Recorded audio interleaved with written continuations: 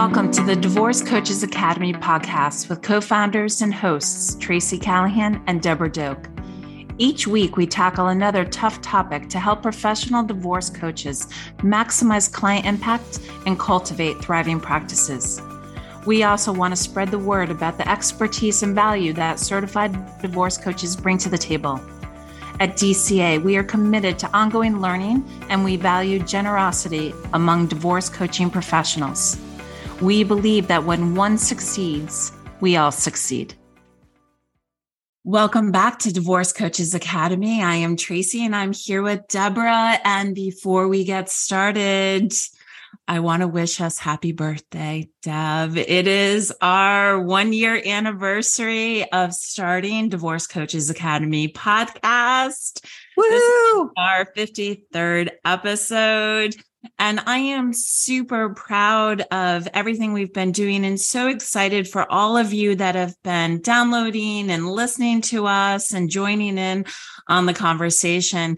We have been growing. We've been growing. So we are about 600 downloads a month, which is really exciting for us since we're really speaking to certified professional practicing divorce coaches, which is really a very niche market. And we know that it's been sort of extending out to others. So in that vein, I am going to ask, I'm just going to come out and ask, Deb, if you guys are enjoying these podcasts and these topics that we've been talking about, can you go to Apple Podcasts and leave us a 5-star review? We'd greatly appreciate it. It would help us continue to do what we're doing and really spread the word and get more people involved. So I don't know how you're celebrating, Deb, but we are going to have to do something special in honor of this for all the work that Deb really puts into this podcast. So I want to thank you, Deborah. All right. So on to what we are going to be talking about today. Our topic, the danger zone. Okay, I don't know about you all, but I know we've been talking about songs, but every time I hear the danger zone, I think Top Gun, right? That song, Danger Zone. Okay. Anyways, the danger zone, avoiding the unauthorized practice of law, which is a crime. How to stay in your lane as divorce coaches. Big topic, Deb. Something that is a very serious topic. And sometimes I think divorce coaches get a little lax. Not gonna lie. What are your thoughts? Well, I think, they do. And honestly, the quickest route to jeopardizing your practice is getting lax, crossing that line and giving clients legal advice. Yeah. As divorce coaches, we do support clients through this legal process. We do provide general divorce education, but we have to be very cautious to avoid acting as a legal advocate or giving legal advice. So today, what we want to talk about really is reviewing this concept of the unauthorized practice of law. We want to talk about what we can do and what we cannot do as divorce coaches and talk about the potential outcomes. Yeah. If you overstep your role. Yeah. This is a reminder, right? Yeah. Yeah. And it might sound a bit archaic, right? But in the US and many other countries around the world, married couples do not possess a constitutional or legal right to divorce. So what does that mean, right? We understand this. We work in this realm all day long. Parties who want a divorce must go through a legal process in order to get court approval and a final judgment in order for that divorce to be recognized as a legal dissolution of their marriage. And because divorce is a legal process, the only professionals who are permitted to give legal advice are licensed attorneys. So while these requirements sort of differ slightly from state to state, all states make it illegal to engage in the practice of law without first obtaining a license. Yes, illegal. Engaging in giving legal advice, if you are not a licensed practicing attorney in that state in which you are giving legal advice, it is illegal. Okay. And it's serious. It's a criminal act. It's a criminal act. It's serious. And it has serious penalties, depending on what state you're in and potentially what country, right? I know we have a lot of listeners from around the world as well. And Tracy and I are most familiar with U.S. law and UPL in the U.S. And we are making assumptions that it's similar around the world. Everybody takes law seriously. But here, the penalties for violating this, for doing the unauthorized practice of law, it can range from fines, probation, and restitution, all the way up to incarceration. Yeah. You can go to jail. Mm-hmm. Yeah. Jail. Orange jumpsuit. Orange jumpsuit, baby. But this is the dilemma, right? I get it. I understand this. The longer we work in this field as divorce coaches, dealing with case after case after case after case, the more we get familiar with the laws, right? And if you are practicing in one specific state or area, you really are building up that knowledge, right? I practice nationally, Deb, you practice nationally. And I have to tell you, I'm becoming a pretty quick encyclopedia of state laws as they apply to divorce. Right. So we do this and we know a thing or two about laws, but there is a very distinct line between sharing legal information, providing information and education with a client versus giving a client legal advice. Yes, there's a very distinct line. So let's talk through, right? What we can and can't do when it comes to divorce coaching and the legal aspects of divorce. And then what I'd also love to do for our listeners is to really illustrate the point. Let's walk through a scenario that maybe a client would give us and explore how and when a coach might cross the line. So let's really illustrate that difference for them. Yeah. So Tracy, let's talk about what they can't do. Yeah. So it's pretty clear. There are things we cannot do. We, as divorce coaches, cannot represent ourselves as attorneys. We're not. Now, here's a little caveat. Okay. If you are a licensed practicing attorney and you are working within the state of which you are licensed, you have to be very mindful in terms of what that agreed upon relationship is between you and that client. If the client has hired you as a divorce coach and you are practicing under the guise of a certified divorce coach, this still applies to you.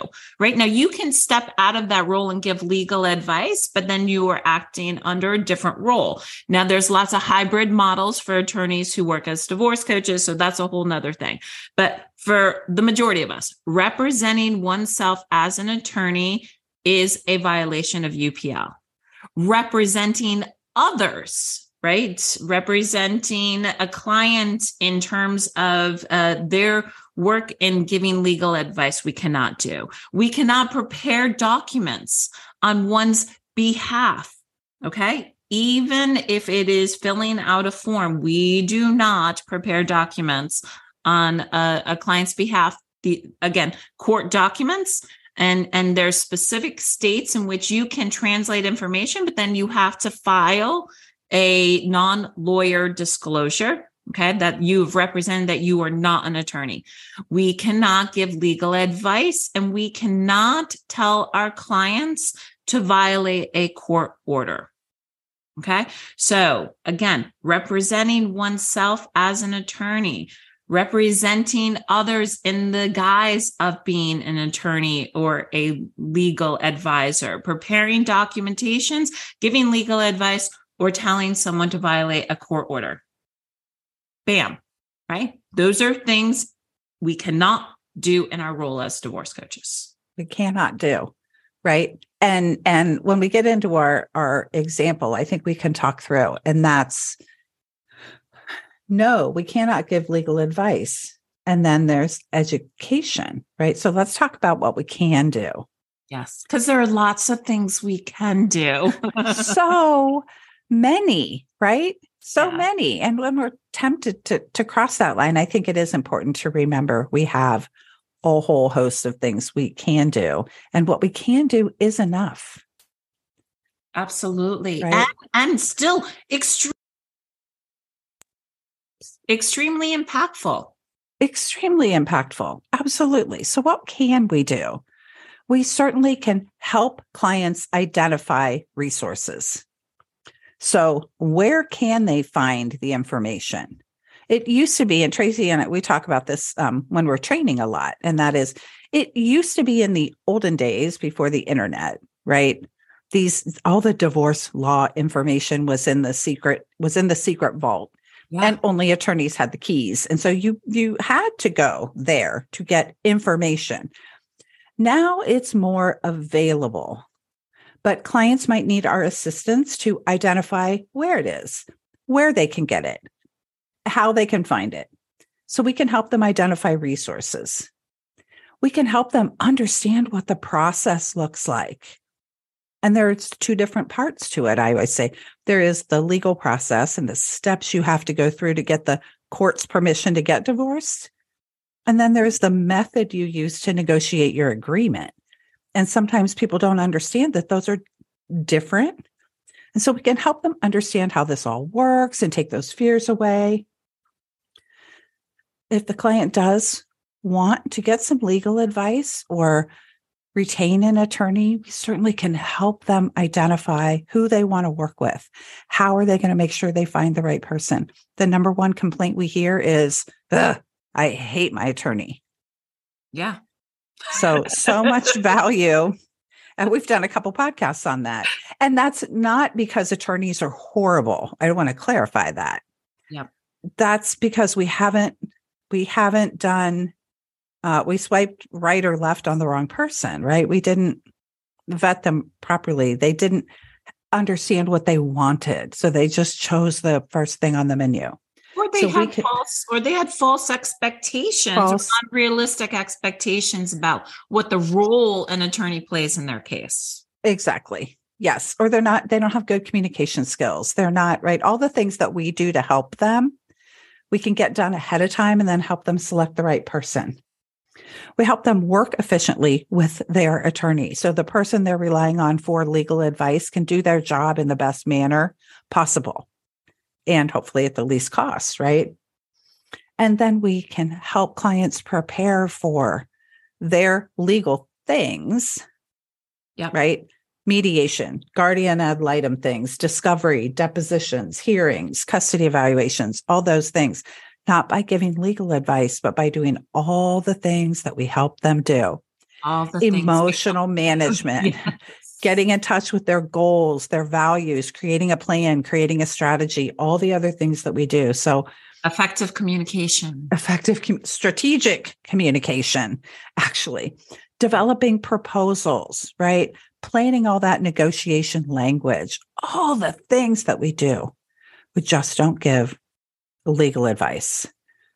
So, yeah.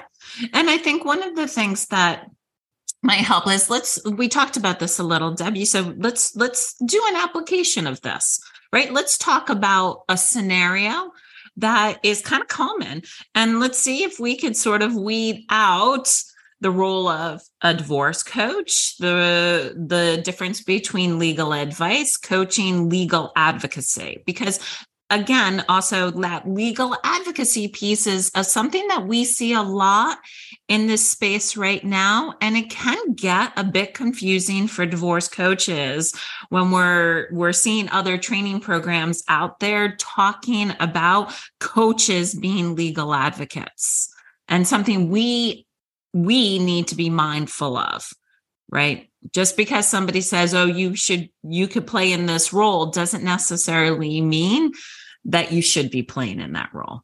Okay. Well, tell us what a legal advocate is. Right. So a legal advocate is a person who assists an individual, a victim, with a civil legal process. Okay. So that could also include preparing them to represent them in court and filling out forms, seeking motions, right? Whether that is restraining orders, temporary restraining orders, or helping them actually complete court documentation. Okay. So legal advocacy, right, is somebody who is advocating on the other person's behalf legally within the legal space. So when I'm talking about the legal space, I am talking about the court, the actual institution of the court. Yeah. The judicial system. Okay. Judicial system, right. And we could spend more time talking about that, but let's get into our example. Yeah. Let's get into our very common example. So set it up for us. Yeah. Super simple. Okay. Super simple. We hear this a lot in our coaching work. The kids don't want to go with their other parent for parenting time. They just don't. Okay. Common issue, right? Co-parent is, the client is complaining and concerned that the co-parent has showed up. Let's even drill this down a little further. Let's say that the client shares that their co-parent showed up to do their time sharing and believed that they were intoxicated or they had alcohol on their breath. Okay, let's go that specific because I think we've also heard that a bit. Absolutely. Okay? So giving legal advice, right? Let's start with what we don't do. Okay. The client's really concerned. What do I do? What do I do? What do I do? You, as the divorce coach, cannot, if there is an order in place, a time sharing order in place that the children are to go with said co-parent, right? You cannot tell your client to violate that court order. So you, in the role as divorce coach, cannot say to your client, don't let those kids get in the car. Don't let those kids get in the car. Now, we might be thinking, oh, Jesus, this isn't good. Right? Yes, we definitely could be having some concern and hearing where our client is, and our client is freaking out and they're concerned and they're stressed. And what do? So as a coach, what can we do? How can we support our client without engaging in UPL by telling them to violate a court order? Yeah. What can we do? Yeah. It starts with some powerful questioning. It always starts with powerful questioning, doesn't it? Yeah. Yeah. Right. And just like we say at every other step of the divorce process, this is ultimately the client's decision and they have to live with the consequences. Yeah. So that's the path of the questioning is, what are your concerns? What are your fears? Let's generate options. What do you think your options are at this point? Let's reality test those options. Let's assess the impact or the potential consequences or outcome of each of those choices. And then how do you feel? Yeah. So beautifully said. So beautifully said. And that's exactly the process that I'm sure a lot of you engage in, but we have to be very mindful of.